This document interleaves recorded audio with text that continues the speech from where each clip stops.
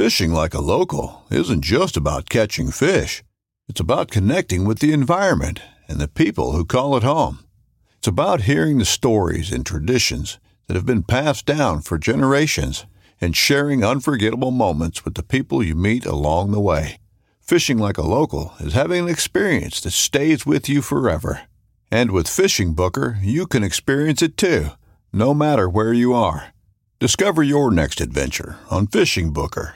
Midway USA brand product designers have one straightforward goal: develop high-quality, technically sound products and deliver them to customers at reasonable prices. If you are immersed in the shooting sports industry and pay close attention to every single detail, you know our products are built right and stand up to everyday use. Who has shooting mats and range bag systems to hunting clothing and just about everything for the outdoors? Log on and shop 24/7 with super fast shipping. MidwayUSA.com. Yak Gadget, made in America, based outside of Nashville, Tennessee. Yak Gadget offers all kinds of storage accessories, quick mount motor mounts, anchor systems, track mounted accessories, even paddles. Go to yakgadget.com and get your kayak decked out for your next trip out on the water. The 153 Bait Company, based in Troy, Ohio, make everything from plastics to custom painted hard baits. Hook 'em hard and hook 'em often. All of our baits are made to order, and all of our hard baits are hand painted to order. So go to the153anglers.com to place your order today. This segment is brought to you by Jig Masters. Step up your game with high-quality performance jigs, spinner baits, buzz baits, and more from jigmasters.com. And always, when in doubt, get the jig out. You're listening to Bass Fishing for Noobs on the Paddle and Fin podcast with your hosts Ryan Milford and Sean Lavery.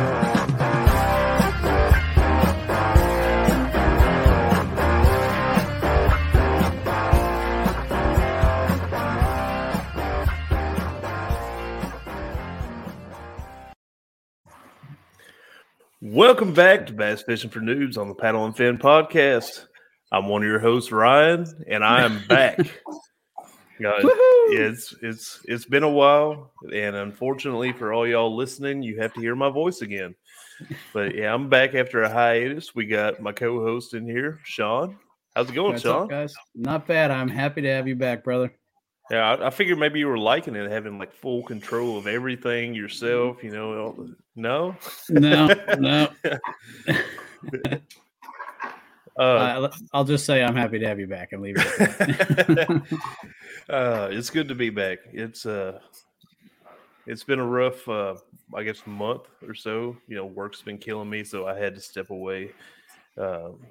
Just with so much going on and everything, but yeah, we should be back to normal now, and yeah, so let's get started. We're in spring, you know, it's around the spawn and all that, so everybody should be excited, ready to hit the water if you ain't been fishing over the winter. I know a lot of you up north have been having, been a little bit harder for y'all to get out.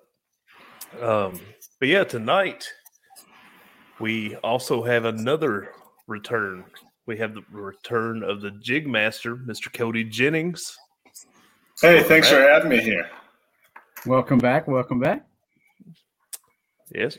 So, how you been, Cody? Oh, I tell you what, staying busy, and happy to hear you're returning here as well. Yeah, it's pretty nice being back. You know, I get to learn something. Maybe you can teach us something tonight. That's pretty unlikely, but yeah, we'll go for it. Well, I know you were on an episode with Josh and Brad not too long ago, and you were talking about some new product and stuff. So we're gonna dig a little deeper into it tonight and talk about more technique and rod and line and all what we do, you know. And yeah. Where are we going to start, boys? What do you think, Cody? I think the finesse jigs, maybe. Yeah. I guess I'll hold one up here. I have one too.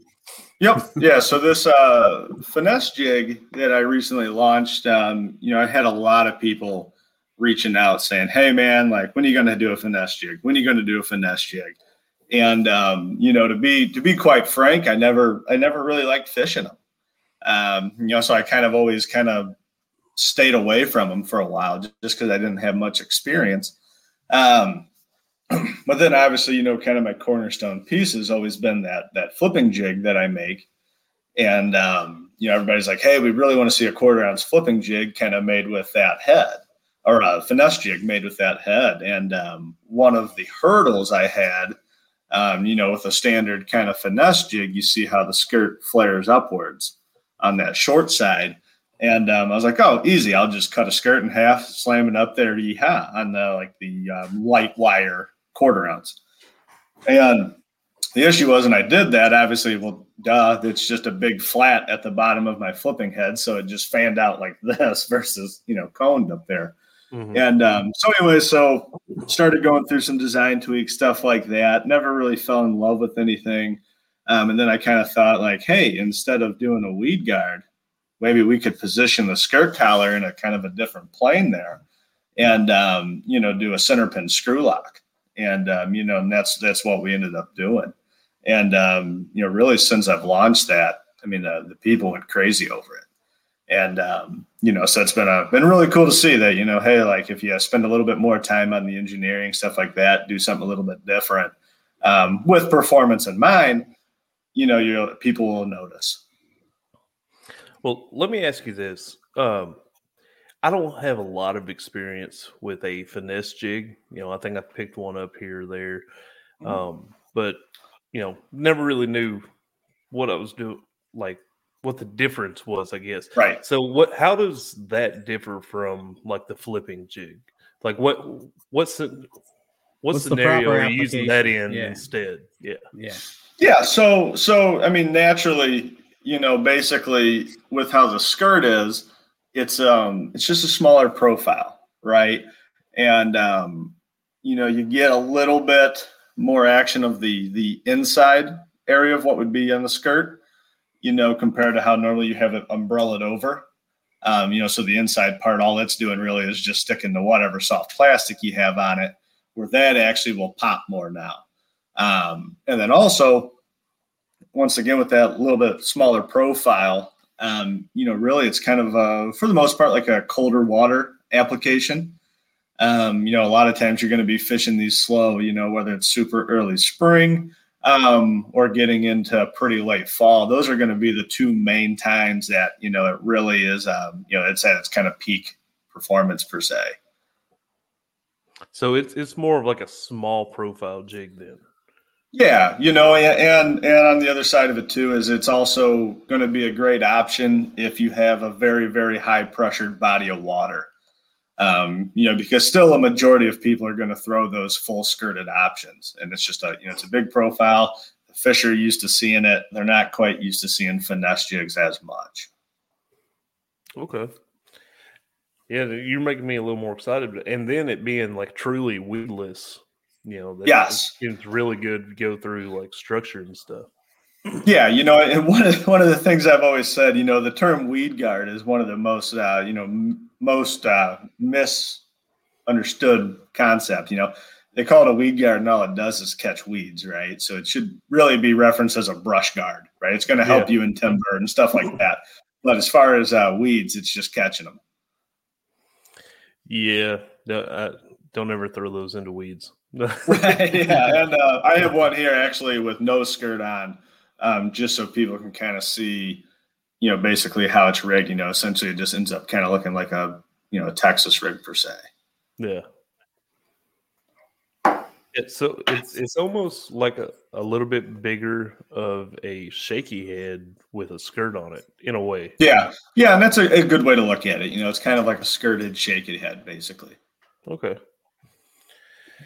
Well, sweet. I like it because I can throw it on my spinning rod. And I don't. Yeah, it's a lightweight. It's a super compact jig.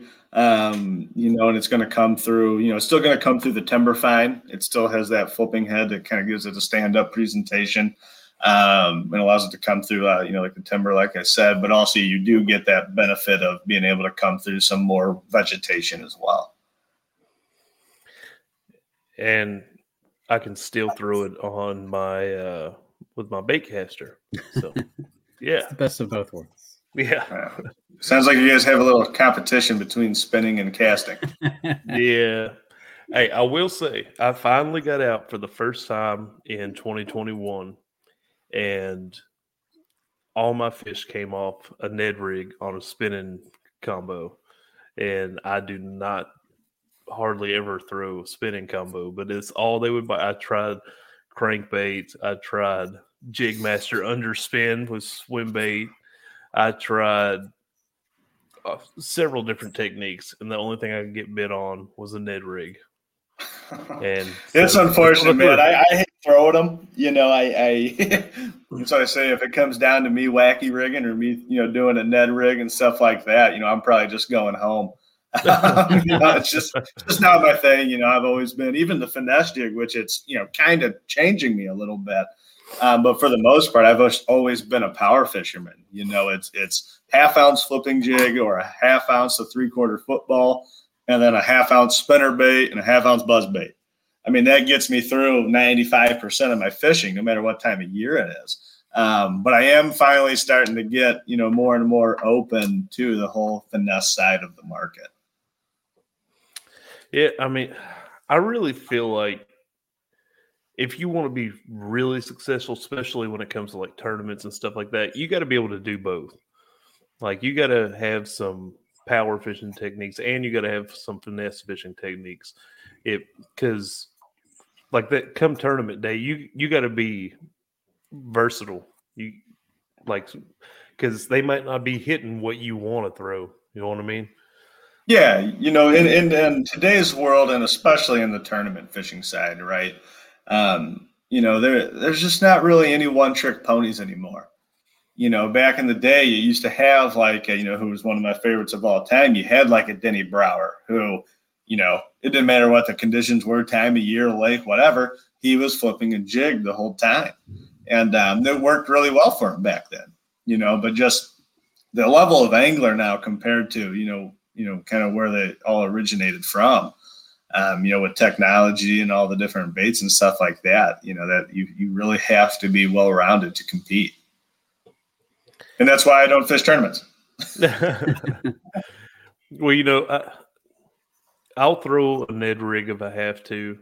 I actually started out that day I went out. I started out, when I switched to a spinning combo, I started out with I was about to say drop shot, not drop shot, shaky head. And, wasn't getting anything. Switched to the Ned rig and, started catching them. So I don't know what it is. I guess when it comes to finesse, I'm a Ned rig guy. And Cody, I'm going to ask you this because we actually talked about this on one of the last episodes that I was on. Do you consider jigs finesse? It depends, So personally, I think any sort of full skirted jig. So, basically like my football, even if it's light wire, and even if it's a quarter ounce, a full skirted jig, I don't consider finesse.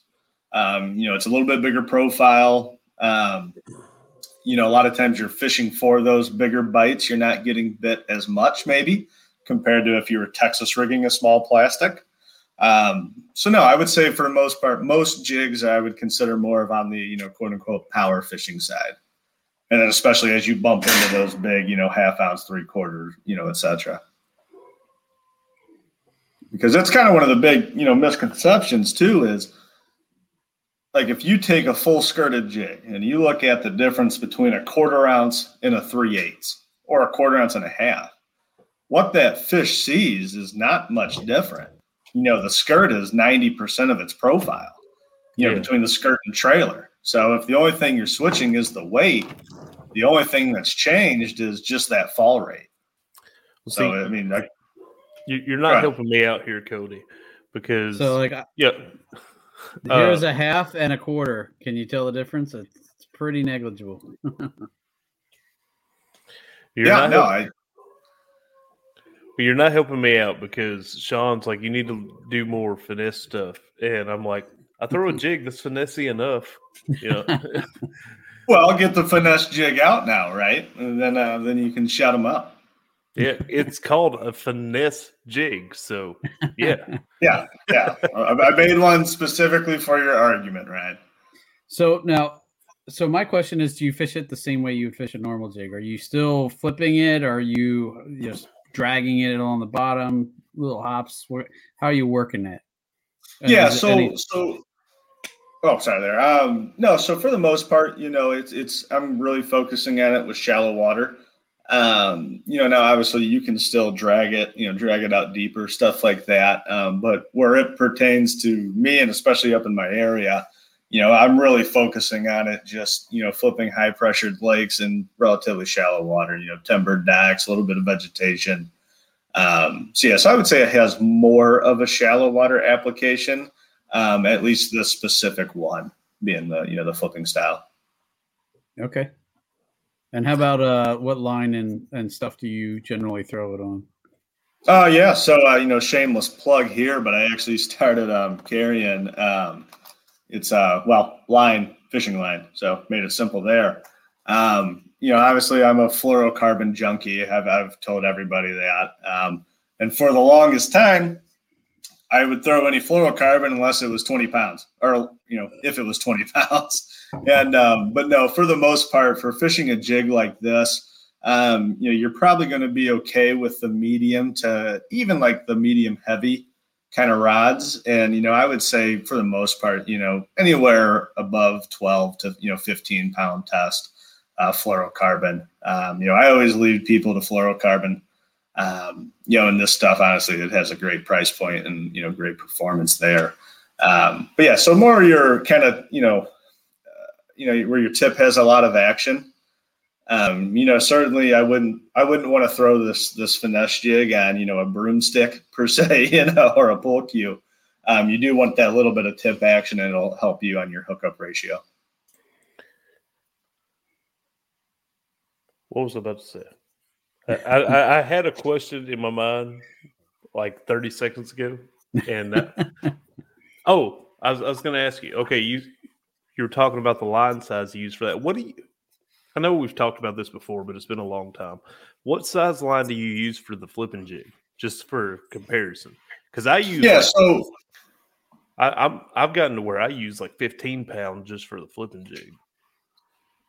Yeah, so standard for me, if I'm throwing football jigs out deep, or if I'm throwing, flipping jigs and, relatively heavy cover, for the most part, I'm always using 20 pound. Somewhere I don't like to go under 18, but really that kind of 20 to 21 pound test is kind of where, I'm throwing most of the time. Okay. And now that's where a big difference with jig fishing is I wouldn't make that same argument if I was throwing mono, because the thicker the mono you have or the heavier pound test, the more it's going to float. So depending on what style you're fishing, that might not help you. With a fluorocarbon, it sinks. I'm okay with throwing the heavier pound test. If you're throwing a jig on mono, you need to go get some fluoro. Hey, I've done it before. I've been there when I first started fishing. Like, one of the first techniques I ever had success with was a jig, and all I used was trilene green mono, and because that's what I knew from catfishing, and yeah, I didn't know about the other types of line and all that. That mono's got stretch, and I don't like that stretch. Now that I know a little bit about what I'm doing, I don't like that stretch when it comes to jig fishing. Setting the hook, I like that firm hook set from fluoro. So, Hunting boots are a critical component of any successful hunt. Whether walking a short distance to your blind or trudging miles through rugged terrain, your feet are carrying the load. Without the right boots, you could give up early and lose out on that trophy just over the ridge. At Midway USA, we make selecting boots for your next hunt easier. With just a few clicks of a mouse, you can decide on what's important, like waterproofing, insulation, size, width, and savings. For just about everything for shooting, hunting, and the outdoors, check out MidwayUSA.com. Yeah, and the reason I recommend like the 20 pound stuff, when I'm flipping, especially relatively heavy cover, is, I want to hook that fish and I want to move that fish. Mm-hmm. With mono, like you're saying, where it has so much stretch, when you set the hook, yeah, you're penetrating the hook, but that fish probably hasn't moved that much, especially if it's of any size, to where, if I rip through on, heavy fluorocarbon, I know that, hey, as soon as that hooks through, I'm actually pulling that fish versus the line stretch. And that way you can get it away from the cover before it has a chance to really, get you in trouble. Yep, exactly. I've got, I used to use like 20-pound, and after, there's been a couple of interviews we've done where people have like really downsized stuff, and so I've kind of got more than like 15-pound for it. But I'm gonna guess you probably fish a lot heavier cover than I do. A lot of my jig fish come like just like, I don't know, this sounds bad. Fishing rocks. I know rocks can nick your line and stuff, so you should still be using something heavier. But, just kind of bouncing it down a little rock bank or something like that. But, yeah, I haven't had issues with it with the 15-pound. But yeah, and 15's not that light by any means. If you would have said, "Hey, I'm throwing it with 8" or something like that, like, I would be a little nervous, and that's just me personally. Extra heavy rod. Yeah, right. But I mean, there are a lot of people, I know plenty of people who never throw anything over 12-pound fluorocarbon. And when you do go lighter, you do naturally have a little bit better castability. So that's the importance. Like when you start bumping into those, those heavier fluorocarbons, that's where it's going to actually make sense to kind of do your own studying and see what has the least amount of memory for that pound test. Because I mean, there are some out there, you go to take it off of a spool and that thing looks like a freaking pigtail all the way up, well, it's not going to cast that well, so, there are, I mean, like I said, the line fishing, I've had great success with. It's super, limp per se, but on the other side too, some of the lines I previously, really liked was, like Seagar and Vizex. Those are a good one. And then Sunline FC Sniper for a while. I really liked that. But it seems like a lot of those bigger companies and stuff, after a few years, after they get people hooked, they change that blend to cheapen it up a little bit for them on the manufacturing side. You start having the memory issues again. Yeah. I've heard a lot about that FC Sniper, but a lot of people were trying to, find an alternative to that. I've never really looked into it. The last time I was in a fishing store, I saw it. Like a lot of people talked about how expensive it was, and right. compared to like P-line and stuff, I didn't think it was that big. There was a few dollars difference, but I didn't think it was that big a difference compared to some of the other big fluorocarbon companies. Yeah, I don't think Sunline was ever outrageous on their pricing. Like I said, when I first started using it, I loved the stuff. I mean, you would take it off the spool and it would just be hanging, almost straight like braidwood or something, which made it awesome. But then probably about 2 years down the road, and I think I got to it about a year late on the market, but about 2 years down the road, you just started having like, you would buy a brand new spool. And like I said, there would be so much memory in it. I mean, you couldn't cast it without a bird's nest pretty much. You had to be really cautious. And then you started having some like, abrasion issues and stuff like that as well. So, so that's one of the things, like pretty much every couple of years I've switched, what's my preferred fishing line. So have you personally switched all yours over to line with stuff you're carrying? Yes. Yes, and that's one of those things too. If I'm going to carry it, I got to put it through the ringer. I mean, I'm not. If I'm going to help kind of support another company, stuff like that, I want to make sure that the stuff is the snuff, right? And so I've used their braid, I've used their mono, their fluorocarbon, their Tor level fluorocarbon, and everything's pretty much at least past my criteria for sure. What? Just curious, real quick. What's the price point on that? I tell you what, I mean, it's a little bit different between the different pound tests, but the standard fluorocarbon, which, I mean, like I said, that's honestly what I use. A lot of times I'm not even using the Tor level. But the standard fluorocarbon, I mean, you're getting a 150-yard spool. You're getting it for $13 to $14. That ain't bad at all. It's honestly, like I said, the price point on it's great. Compared to if you were buying like a Seaguar and Vizex for the same spool, you're talking $27 about. Or the P line, you're probably right at $20, so it has a great price point too. That's another reason, I'm a big fan of it. Can I ask a total noob question for, I don't fish a ton of jigs. I'm still learning. And, I've heard two different things on when you're fishing a jig.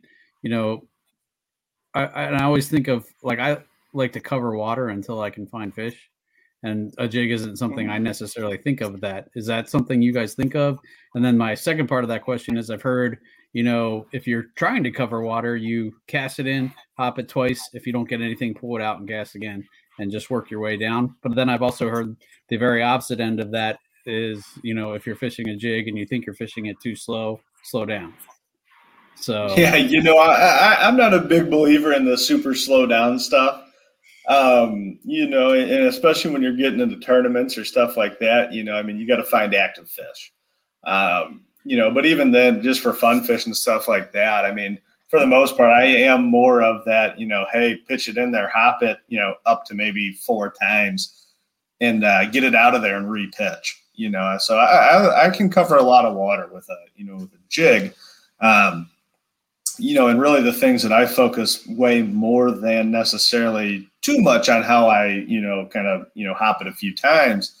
I really just hone into targets, right? If you get those nice transitions where, we got this big brush bank and all of a sudden it goes to gravel, right in those areas are traditionally sweet spots. Or, hey, if if I have a whole bunch of laydowns, but one comes way farther out on the lake, hey, that's probably one that's going to have a few more fish on it. You still fish them all, but you start kind of picking up on these things. And a lot of times it's just that cover that has a little bit of difference in it compared to what's nearby. And that kind of helps you even then pick up, as far as, quote unquote, speed fishing, covering water, is you can start narrowing out, hey, this is the target I need to throw at 4 or 5 times. Everything else is a 1 to 2 pitches, right? Gotcha. Now, Cody is much better with a jig than I am, but I'll throw my 2 cents in there. I've caught fish on a jig while moving it pretty quickly and while not moving it at all. Yeah. My previous PB, like this is just examples that pop in my head immediately. My previous PB that the one was about 5.5 pounds, right around that I caught on a Jig Masters jig. I was throwing at this wood structure, let it sink to the bottom, give it a couple little hops or lightly drag it, but I was continuously moving it. And then at the very end, I was about to reel in. I kind of popped it up, started reeling. As soon as I started reeling, boom, set the hook, brought it in. And then an example for not moving at all that I've got is I was fishing the Jigs Only tournament back in June. And again, using a Jig Masters jig, I was throwing up and underneath these tree limbs, cast it up under there, let it sink, and I hadn't moved it at all. And then all of a sudden, and this was kind of weird because previously, fishing a jig, I feel like a boom boom whenever I get a jig bite. Everybody talks about the jig bite because you feel it and it gets your heart pumping whenever you feel it. This one, I didn't feel a bite. It just picked it up and I saw my line running across, set the hook, brought it in as an 18-incher. So I've caught fish both ways. I don't think that you can really say there's a right and a wrong way to fish it all the time. I figured it was somewhat situational. Yeah. Yeah, and not only situational, but it's also just a confidence thing, and as annoying of an answer as that is, I'm just a big believer in it, you look at a spinnerbait versus a chatterbait. I can't catch a fish off a chatterbait to save my life. You can even put the fish on it for me and I'll cast it out there and that fish will come off. I just can't do it. And, but with a spinnerbait, which is something that a lot of people have kind of shied away from. I mean, I have all the confidence in the world. I mean, that's definitely on one of the rods, flipping jig, spinnerbait, buzzbait. I'm taking those anywhere. And, I just have so much confidence in those baits. I still have never caught a fish on a spinnerbait. And the jig bait or the chatterbait thing, I was starting to build up confidence in the jackhammer. And like I caught a few fish on it, I was feeling kind of good in it. And then we were doing our spring bracket tournament, and I believe this was back in May. We were doing the spring bracket tournament. I was actually doing it solo one day, and I caught a fish on it, brought it in, measured it, all that stuff. Very next cast out, reeling it, boom, get hit, and it felt like a good bite too. It had to be a good fish. I go to set the hook, line breaks. There goes my $17 lure. So, so I'm kind of scared to even mess with them anymore. So, yeah, well, I mean, not all of them are $17 jackhammers, but but those seem to be. I will say, yeah. I mean, and the thing that really I will say bothers me about them is at the end of the day, you have all the same components there.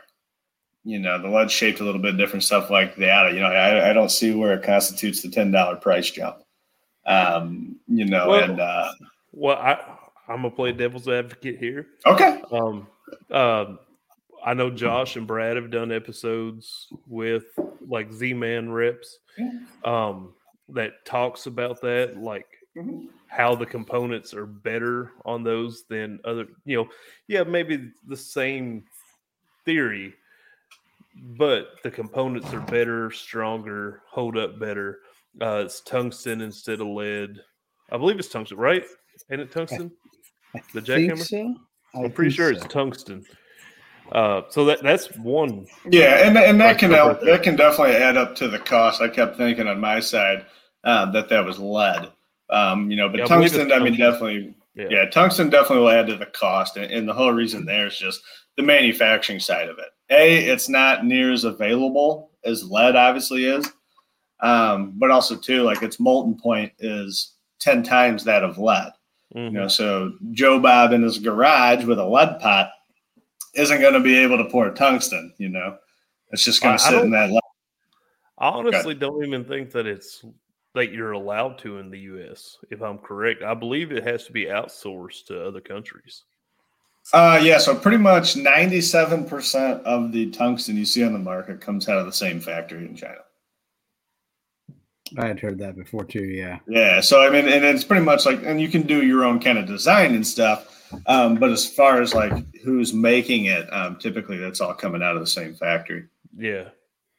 Which, and everybody's like, oh my gosh, that's crazy. How are these people charging different amounts? Like, well, no, it's still, everybody can kind of controls their own blends, their own shapes, stuff like that. I mean, like you look at a company, for taking a wild tangent here, but like Johnson Controls, well, they make 80% of the car batteries and boat batteries you see on the market. You just don't see one that says Johnson Controls on it. They make them for Interstate, AC Delco, all those different places, so that happens pretty often. Yeah, it's amazing how many things are made by somebody completely different than the company selling it and just slap their sticker on it. Yeah, right.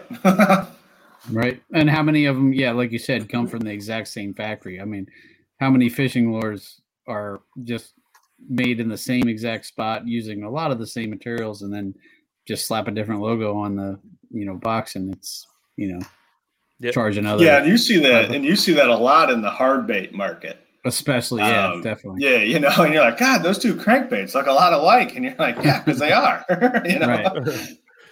Well, just an example outside of fishing, my dad has done HVAC work since before I was born, so well over 30 years. There's several companies that are owned by the same company.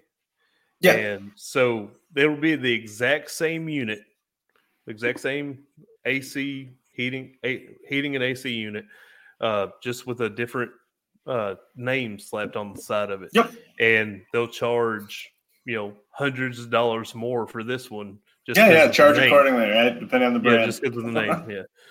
Yep. But yeah. Anything else we need to cover on finesse jig?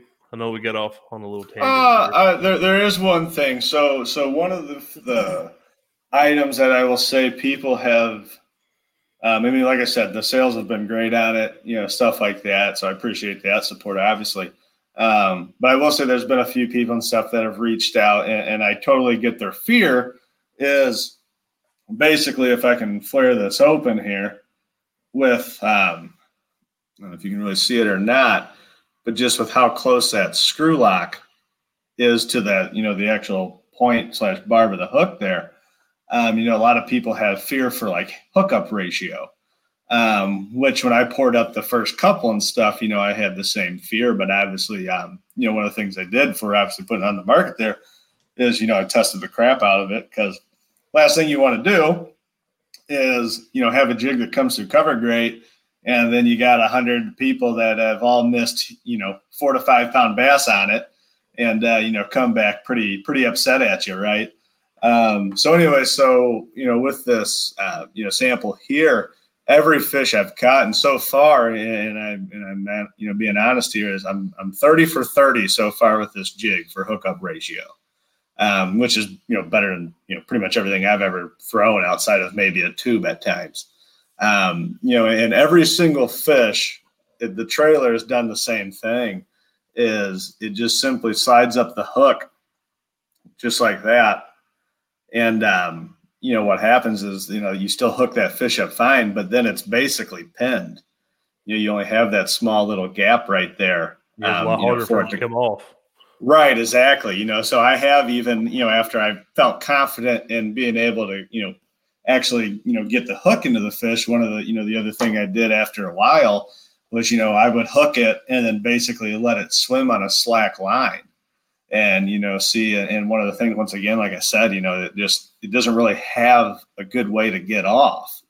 So that it's honestly, it's like I said, it was a fear of mine as well. But the testing supports at it, it actually has a really good hookup ratio and prevents you from losing fish. Well, in the future, I shouldn't have to say this, but in the future, if you need help testing products, you can send me prototypes. I don't mind helping test them. You just told me you haven't fished in like 2 months. Hey, but I'm back at it. Well, before we move on, let me ask this: how do you choose the trailer for that? I was going to ask that too. Yep. Once again, for the most part, I'm trying to stay fairly compact. I will still go up to like a 4-inch chigger crawl, stuff like that. But honestly, like my two favorite, really have been the 3-inch chigger crawl.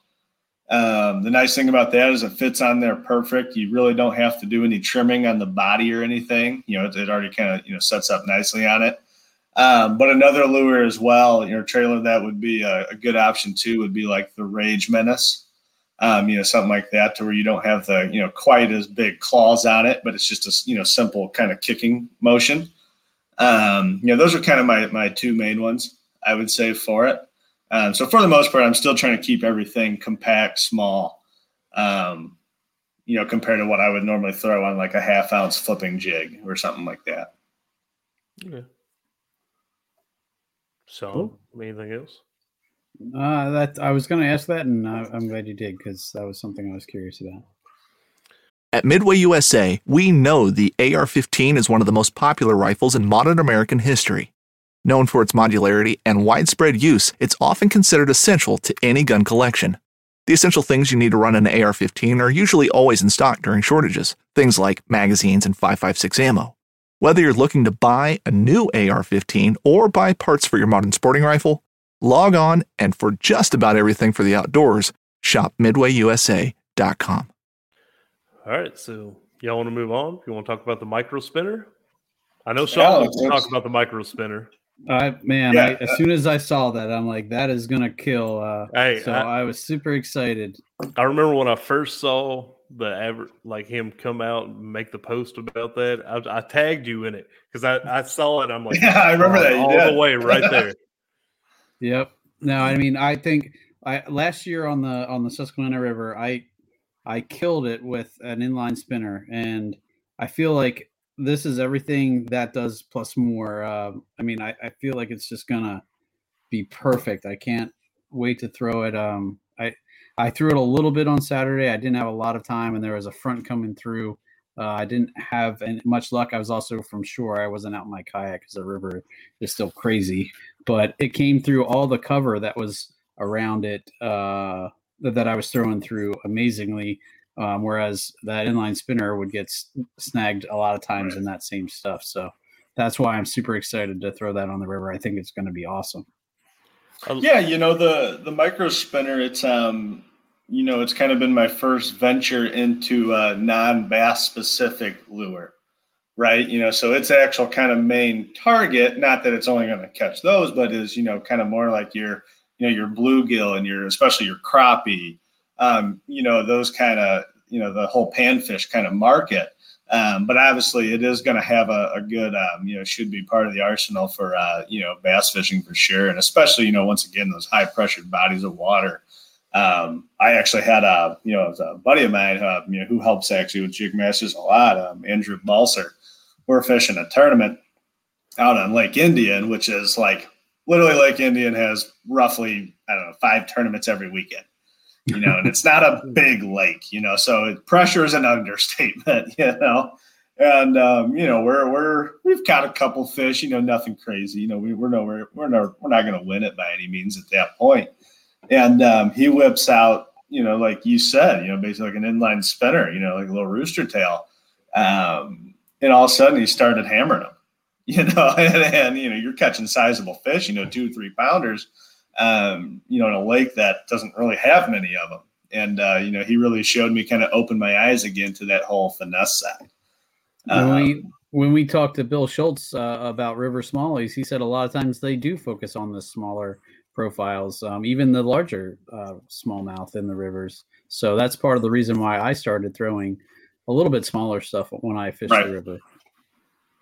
Yeah. And I will say, due to popular request on that, pretty soon here we will be launching an actual like single hook version versus the currently split ringed on treble. A lot of people have been requesting that single hook. Well, what's going to be the difference there? Like, what's going to make one better than the other, or the different scenarios for each? Or will it still be free swinging, or will it be more like a spinnerbait kind of hook? It'll be more of a spinnerbait kind of hook.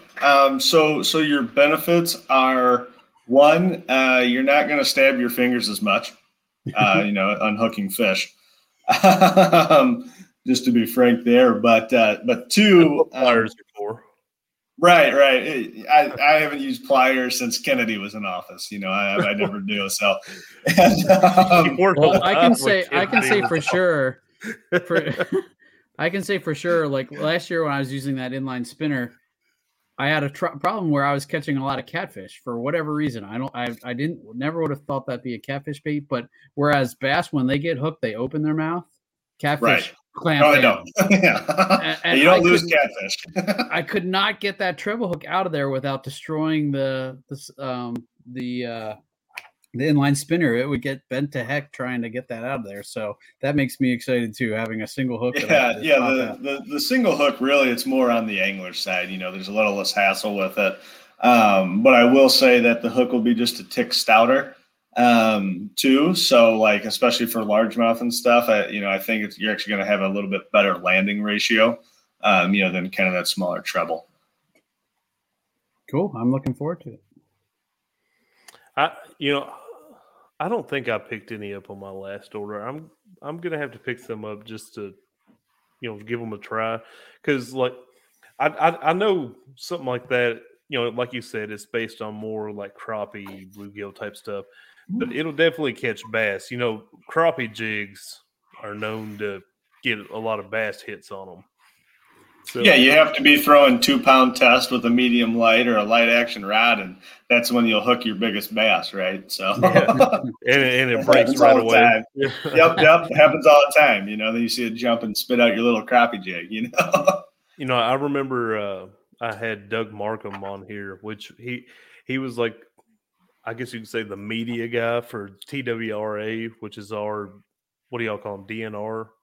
Yeah. Yep. Yeah, TWRA, Tennessee Wildlife Resource Agency. He was like the media guy. I think he had like a TV show back in the day. He had a radio show and all that. Well, I had him on. He was talking about they were doing like some filming one time, and he was fishing for crappie. The guy with him was fishing for bass. The guy fishing for bass couldn't get a bite. But he's throwing these little crappie jigs on this little light line and everything, and he's getting tore up by the bass. But as soon as the bass would hit it, it'd break him off. Right. So. Well, like I said, unfortunately, that's the way it happens. I mean, I've seen people they give up on muskie fishing and start finesse fishing for bass, and then they hook a muskie. It's just sometimes you swear they know and just want to mess with you.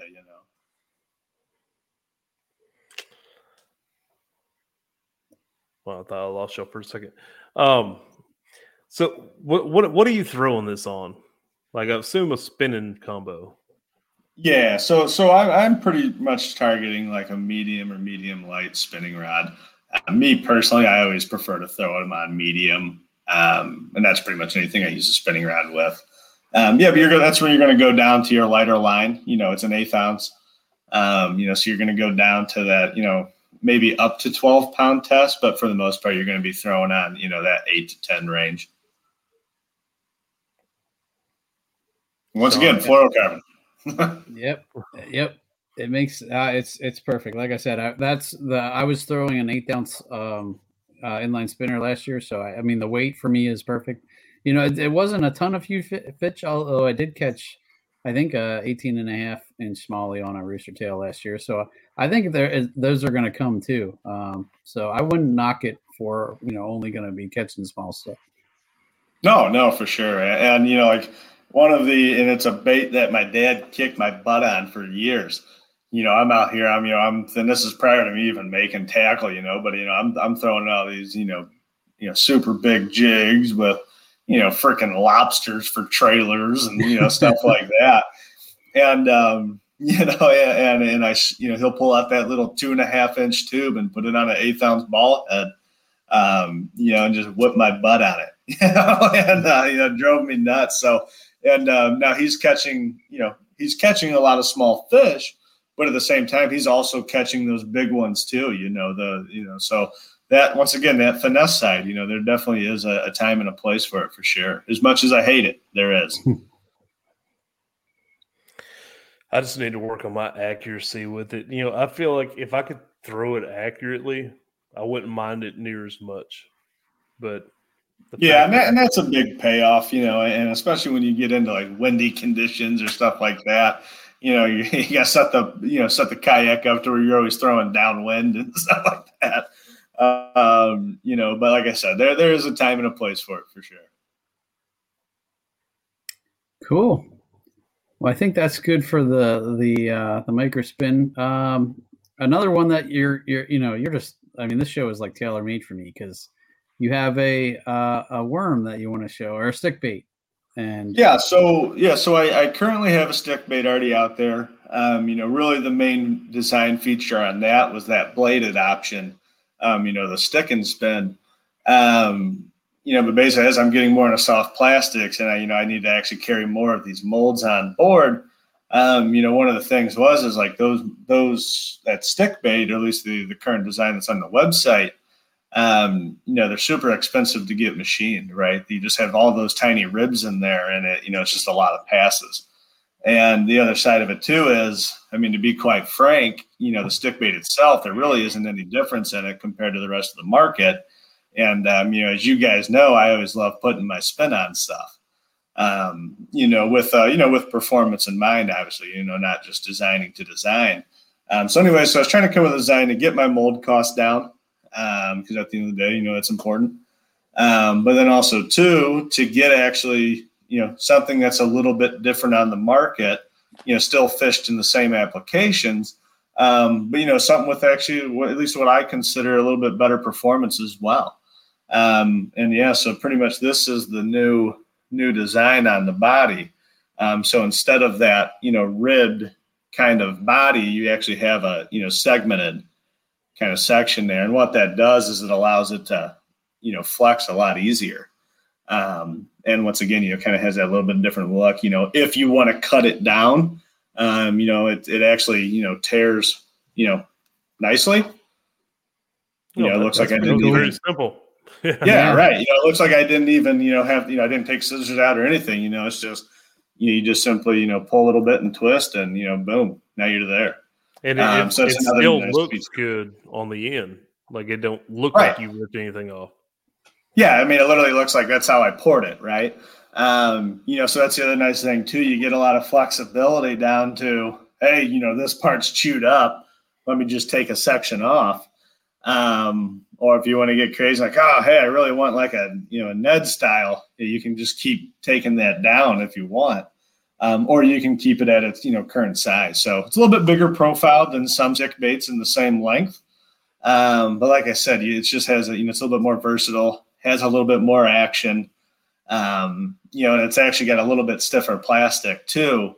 So it shouldn't tear as easy as a lot of the other stick baits on the market. All right. I got to ask. And, you said something about like a Ned rig bait type thing when you break it down. Mm-hmm. How well do they float? Yeah. So weird misconception that everybody thinks, and I say that loosely, obviously, but everybody thinks that Elastec's the only soft plastic material that floats, and it's just not true. I didn't say that. I was just I asking know. how well yours float. Yeah, no, it's a floating plastic. It's going to tip on right over end. You're literally just using a high floating plastic blend. The only reason it's sinking down in the water column is because you have a weight on it. Cool. So are those available now? Hopefully I'm looking at kind of probably about, I want to say, let's see, what's the date today? Or when's this airing? Monday? Monday, yeah. Up so the 5th. So probably looking at the 9th to get all the photos and all that stuff done and, edited and stuff for the website there. So coming really soon. I'm super excited for it. Like I said, when I put the original stick bait on, I kind of liked it. I definitely liked the bladed version. That's definitely something different and actually has a decent amount of applications. But I'm actually a lot more excited now that I actually kind of got a body design that I'm proud of. That's cool, man. What are you mainly using that for? Like, what's the idea in your head when you were first coming up with that new design? Like, really the main thing was, for the, on a stick bait, so many people wacky rig them, right? Mm-hmm. And the downside to it is there's just so many stick baits out there that are like, painfully soft, right? So, and obviously I'm exaggerating a little bit, you cast it too hard and it comes off, fishing tackle is not cheap anymore, so one of my big things was I wanted to get a lot of action out of it, to where it still has a lot of movement when you do wacky rig it, but doing it more mechanically than you are in just pouring super soft material. So like I said, that all that flexing and stuff is actually a lot more mechanical than it is just the soft material. So using a little stiffer material, naturally, you're going to have a little bit better durability out of it. Okay. So, yeah, I'm going to have to place an order whenever that comes through. Yeah. And like I said, the other nice thing of it too is, it's easily customizable to whatever length you want. Yeah, that's nice. And too. Still what's right, versus just chopping a Cinco in half, Yep, absolutely. There's definitely been times where I've been out on the water where a 5-inch doesn't seem to be getting bit, but if I just take an inch off, it makes a big difference. The fish don't seem to be as shy about it, and yeah, so having that ability to do it on the fly and have it look halfway decent and be clean looking like that, I think that's going to be. Yeah. And the clean looking thing, once again, it just brings you back to the confidence thing. Right. If you cut up whether it's a Cinco or another, similar stick bait, and it's all jagged and all that stuff. And, not all of it actually mates up to the head because you accidentally cut it at a weird angle or something, you're probably not going to have as much confidence in it. The fish don't necessarily mind, but, if you don't have the confidence in that bait, you're not going to fish it to the best of your abilities. And, so like I said, I'm really into with a lot of the soft plastics that I'm going to be designing and stuff is basically taking to where a customer can buy a 5-inch or whatever bait and easily customize it up and down or down, as needed. Right. Sounds cool. I'm excited for them. Like I want to try them.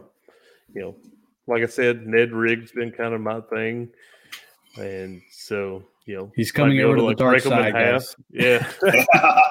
Well, hey, if it works, I'm going to use it. At the end of the day, I want to catch fish, and it's not annoying bringing a fish in on the spinning combo. It's just annoying trying to cast it to a specific target. Yeah, and that's one of the things. Like I always try to get people to understand, like if they're a little green, hey, what should I do? Should I use a spinning reel or a casting reel? And I'm always going to start them on the spinning reel. And the reason is it's just easier to not, you don't backlash it. You don't really, it's a little bit easier on the casting side. Now, obviously, target wise, it's not nearly as easy. But at the beginning of once, when somebody's green or stuff like that, really, I want them to have a really good experience in those first few trips. And I don't know about you, but if I was picking out backlashes for 8 hours for my first 3 trips, probably not going to like fishing, right? It's like the person that goes golfing for the first time, they get hit by a golf ball, you're probably not going to love it, So I always start them out on that, but I do try to make them transition fairly quick. And the reason is like I said, especially, flipping, stuff like that, you can just be so much more accurate, target-wise with a casting setup.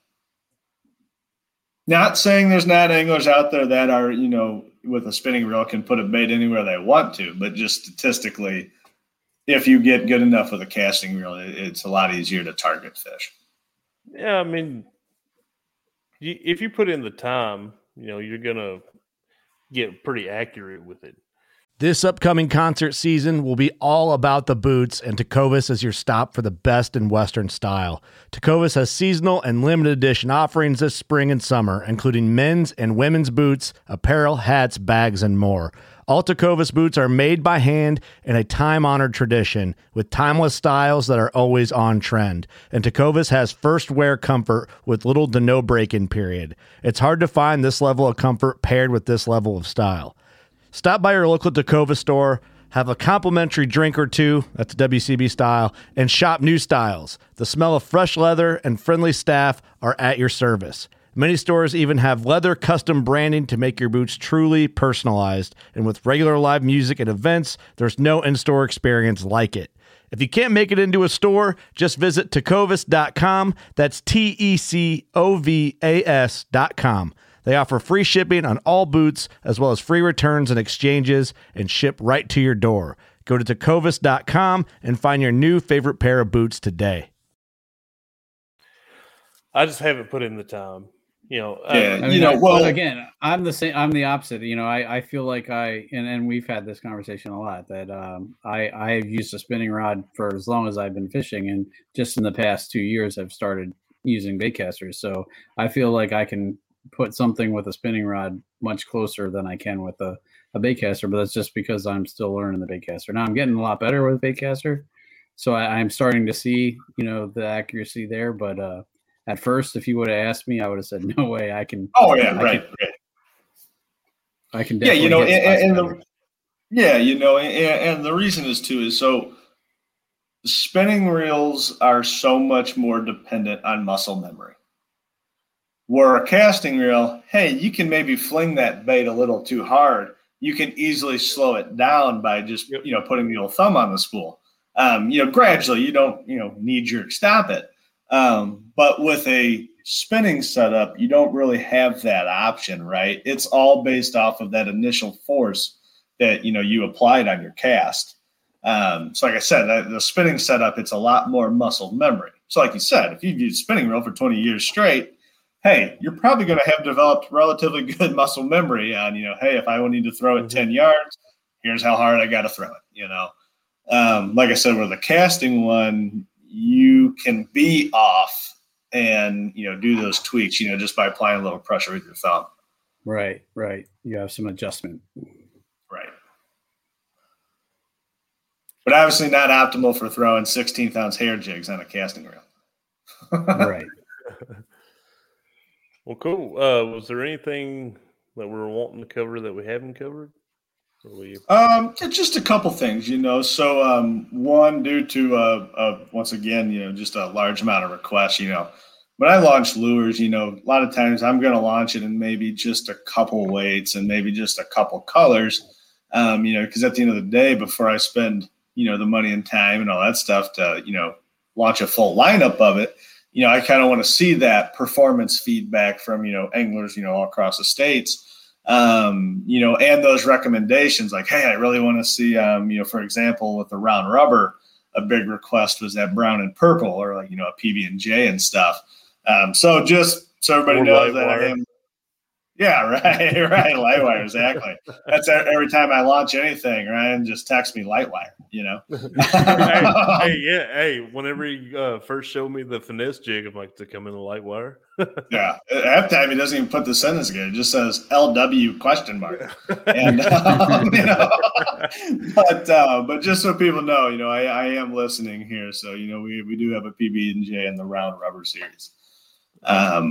And then once again, another request that I've had a buttload of, and I just never wanted to do it because I never, at least historically, was a big fan of fishing them. Similar concept, kind of finesse jig, but is the shaky head. So basically, if you guys can see that there, using the owner center pin screw lock. Some of that, the design influence and stuff like that was based off of the owner ultra head. Using the mustad hook, per usual for me. And there's just some tweaks there in the head that gives you just a little bit more, I guess, movement without actually, shaking it.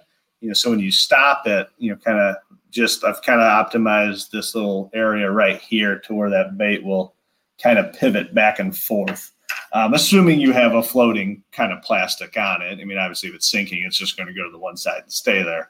But like I said, the shaky head's a big thing that's, been requested out of me a lot. And, I'm pretty proud of this one. Cool. And when's that coming? Same time. Okay. So looking at it, should be on the, the website here, sometime before the 9th. Awesome. And then that'll be a fairly wide range of weights there, going from anywhere from an 1/8 ounce up to a 3/8 to start. And then if there are requests for heavier, I'll investigate that. Cool, man. Yeah, I'm glad to see you succeed and hope you continue to grow and everything. Maybe next time we talk to you, you'll have a EWG Ned rig. So actually kind of working on the Ned side, which I'll just tease it. It's not going to be here anytime soon. But I'm actually working on a swinging Ned.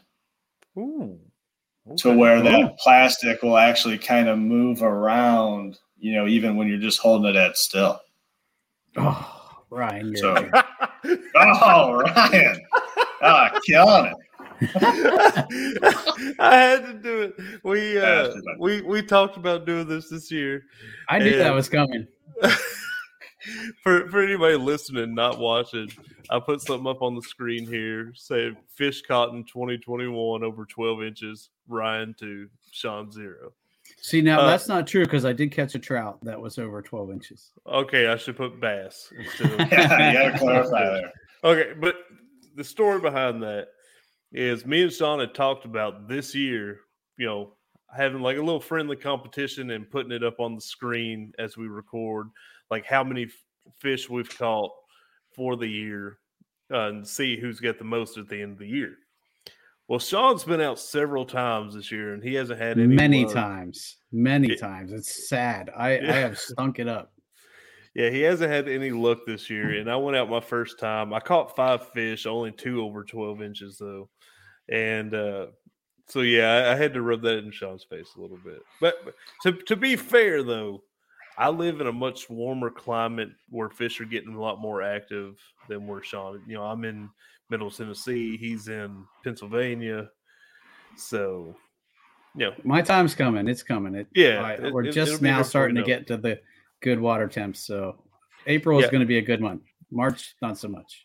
Yeah, the day this podcast airs, I'm more than likely going to be on the water. And, it's going to be 70 degrees. And so water temp probably in the 60s. Yeah. Last weekend I was out on a lake and we had 40-degree water temp. So you're a little ahead of us, Ryan. Yeah, just a little bit. I'm happy to live around here. A 40-degree water temp is almost as cold as it gets around here, except for maybe that week we had a blizzard. Right. So other question though, are you guys going to be at the Paddle and Fin meetup here at Dale Hollow? I will not. Unfortunately, I would love to, but Ryan's right there. He has no excuse. I do have excuse. I was planning on. I was gonna be there, and I feel bad because even Brian on the OG show, he was like, "Oh, all these people, all these Paddle and Fin hosts are gonna be there." Started naming them off and said my name, and then this weekend, I found out my kids' baseball and softball schedule, and they both have games that weekend. I believe my daughter even has games Saturday and Sunday. And I'm an assistant coach for my son's little league team. And I can't do my kids that way. I got to be there for them and their sports and all that. So as much as I'd love to be out at Dale Hollow and see this first event go off and all that, it really sounds like an awesome time, especially knowing the venue. Yeah, Sean, well, both of y'all were there at the meetup, but that last day, y'all had already left.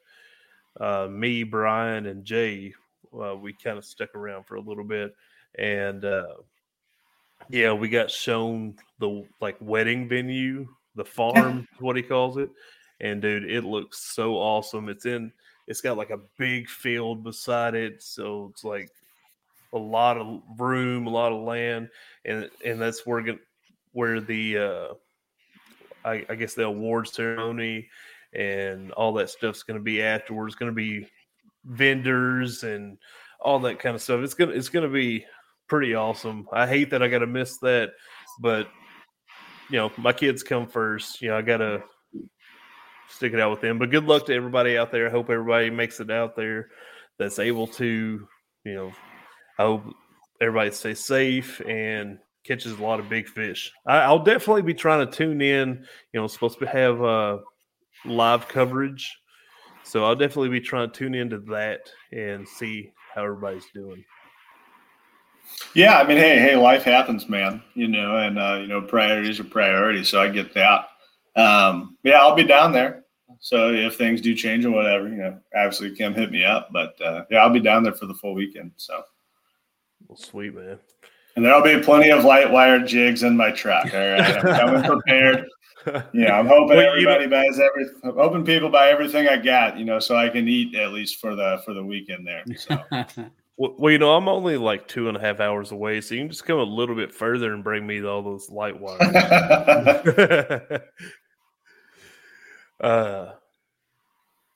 So I guess one last thing, at least from my side, Ryan, what are you catching the new PB on this year? Oh, we've been back-to-back years, right? Yeah. Right. 2019's I believe it was the Jig Masters. That was on a flipping, right? Or was it football? Yep. No, it was flipping. It was flipping, and then last year was on the underspin. It was. I don't know. It might be the finesse jig. You don't know. Tell you what, I'm calling it right now. It's going to be on a spinnerbait, and I'm going to show you how to catch fish on it. Okay. There you go. Hearing that, you can't catch fish on a spinnerbait. I'm going to show you how. It's going to be great, life changing. Sean, I don't know about how you feel about spinnerbaits and stuff, but I tell you, I'm a spinnerbait junkie. Jig awesome. Masters, I understand. I'm definitely jig first, but a very close second is big spinnerbaits. I have caught a few on spinnerbaits, not a ton, but I think I definitely have a little more confidence in them than Ryan might put. Well, if we're going to start making predictions here, I'm going to say Sean's going to catch a new PV this year. I hope so. With the micro spinner.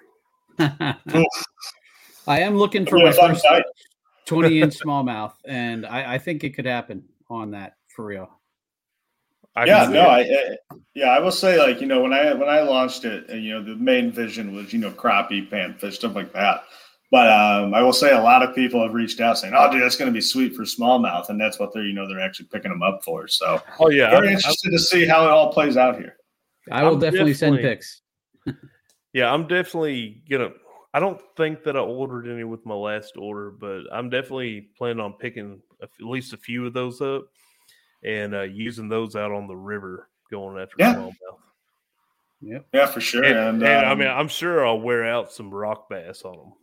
Oh yeah, rock bass. Yeah, you'll wear them out for sure. They're fun too. They're fun too. Oh yeah, I tell you, get the old big red eyes staring at you. Yeah, little mini piranhas. They're aggressive. Cool. We'll have to. Obviously, it sounds like you guys are going to be able to make the event, but at some point in life this year, I say we all have a nice little meetup and get on the water. Oh, definitely. There's already some talks. We'll have to get with you. I don't know how far you're willing to travel, but there's been some talks to some places that are a little bit further away for all of us. But we'll see how it goes. I am going to Lake Fork this year, so long as it's within range. Yeah, not that far away. Gotcha. All right. What was it we talked about? Like Table Rock? Table Rock is what I heard. In Arkansas? Yeah. I got you. Yeah. Yeah, so we'll see. Yeah. Let me know. Cool. But yeah, appreciate you coming back on here. We might have to do another spinnerbait episode eventually. Let's do it. Might have to get you and Jody Queen on there to combine and do spinnerbait episode. Tell you what, that guy, he's trying to take my claim to fame. I tell you, for being, I was podcasting most. So, like I said, when we both near double digits, I so you got to have us both on at the same time. There you go. I have no idea any reason to pick on this guy. I know him at all, but, competitive by nature, I guess. But I pick on Jody Queen too much. You compare how much money he wins per year fishing and how much money you win per year fishing. We might have. You got to enter the tournaments to win them, right? So. But yeah, appreciate you coming back on here, man. You're a friend of ours. We like talking to you, like helping you grow and all that, and likewise with us. But yeah, another good one. Yeah. Yep, I appreciate it, guys. Well, guys, thanks. Oh, wait, hang on. Oh, wait. One second. You got something? All right. Throw out social media so people want to check out Jig Masters. What do they? Where do they need to go and all that? Yeah, so obviously the easiest thing is, at least as far as buying product stuff like that, it's going to be the website, which is it's just www.jigmasters.com. So pretty easy one there to remember. Instagram is simply @Jigmasters, and then the Facebook page is @Jigmasters Tackle. So those are, and then like I said, to anybody, if they ever have product questions, or even looking into like custom, color orders, stuff like that, feel free to reach out to me, whether it's via the contact page or just DM on the social media, and I'll definitely reach back out. Cool. And I guess we should give a shout out quick to the Paddle and Fin Midwest Tour. That's kicking off shortly, probably the weekend after this airs. Will be that open, right? Or is it the 2 weeks after that? It's coming soon. When this episode airs, are you talking about the Dale Hollow event? Yeah. The Classic Clubs and the Open. Yeah, when this episode airs, it'll be the following weekend. So there'll still be a little time, I guess, to maybe get in on that. This comes out on Monday, and the Open will be Friday and Saturday, Clash of Clubs on Sunday. And then also, guys, listeners, don't forget we also are still doing the Noobs tournament, the monthly Noobs tournament. I think the last day to sign up for April will be passed by the time this airs, but just keep that in mind if that's something you want to try. Hop in when we get to May. And congrats to the guys who did tough it out for the barge. You all kicked my butt. I didn't even put up a fish on the board. I'm disgraced. I should go, hide my head in shame because that was sad. But it wasn't for lack of trying. I'll just throw that out there. I put in quite a bit of time and just had nothing to show for it. But April will be different. My water temperatures are finally getting up to where I have my confidence hopefully back. But so keep all that in mind, guys. Again, thanks for listening. Thanks for checking out. Make sure you check out Cody and Jig Masters. And this has been the Bass Fishing for Noobs segment on the Paddle and Fin podcast, where we bring you the techniques, the tricks, and the tips to help you rip more lips. Good night, guys. Later, y'all. Thanks for tuning in to another killer episode on Paddle and Fin. Don't forget to go check out our website at paddle_and_fin.com. Don't forget to check out the YouTube channel at Paddle and Fin. If you got a question, comment, want to hear from a future guest on a future episode, feel free to email us at paddle_and_fin@gmail.com. Don't forget to follow us on social media at Paddle and Fin on Facebook and Instagram. Shout out to our show supporters, Angler. The Angler button and app just makes for a better time on the water and creates a virtual logbook for every fishing outing out on the water. Shout out to Rocktown Adventures, located in Northern Illinois, for all your kayaking, camping, and hiking needs. Shout out to Jig Masters Jigs. When in doubt, get the jig out. Go to jigmasters.com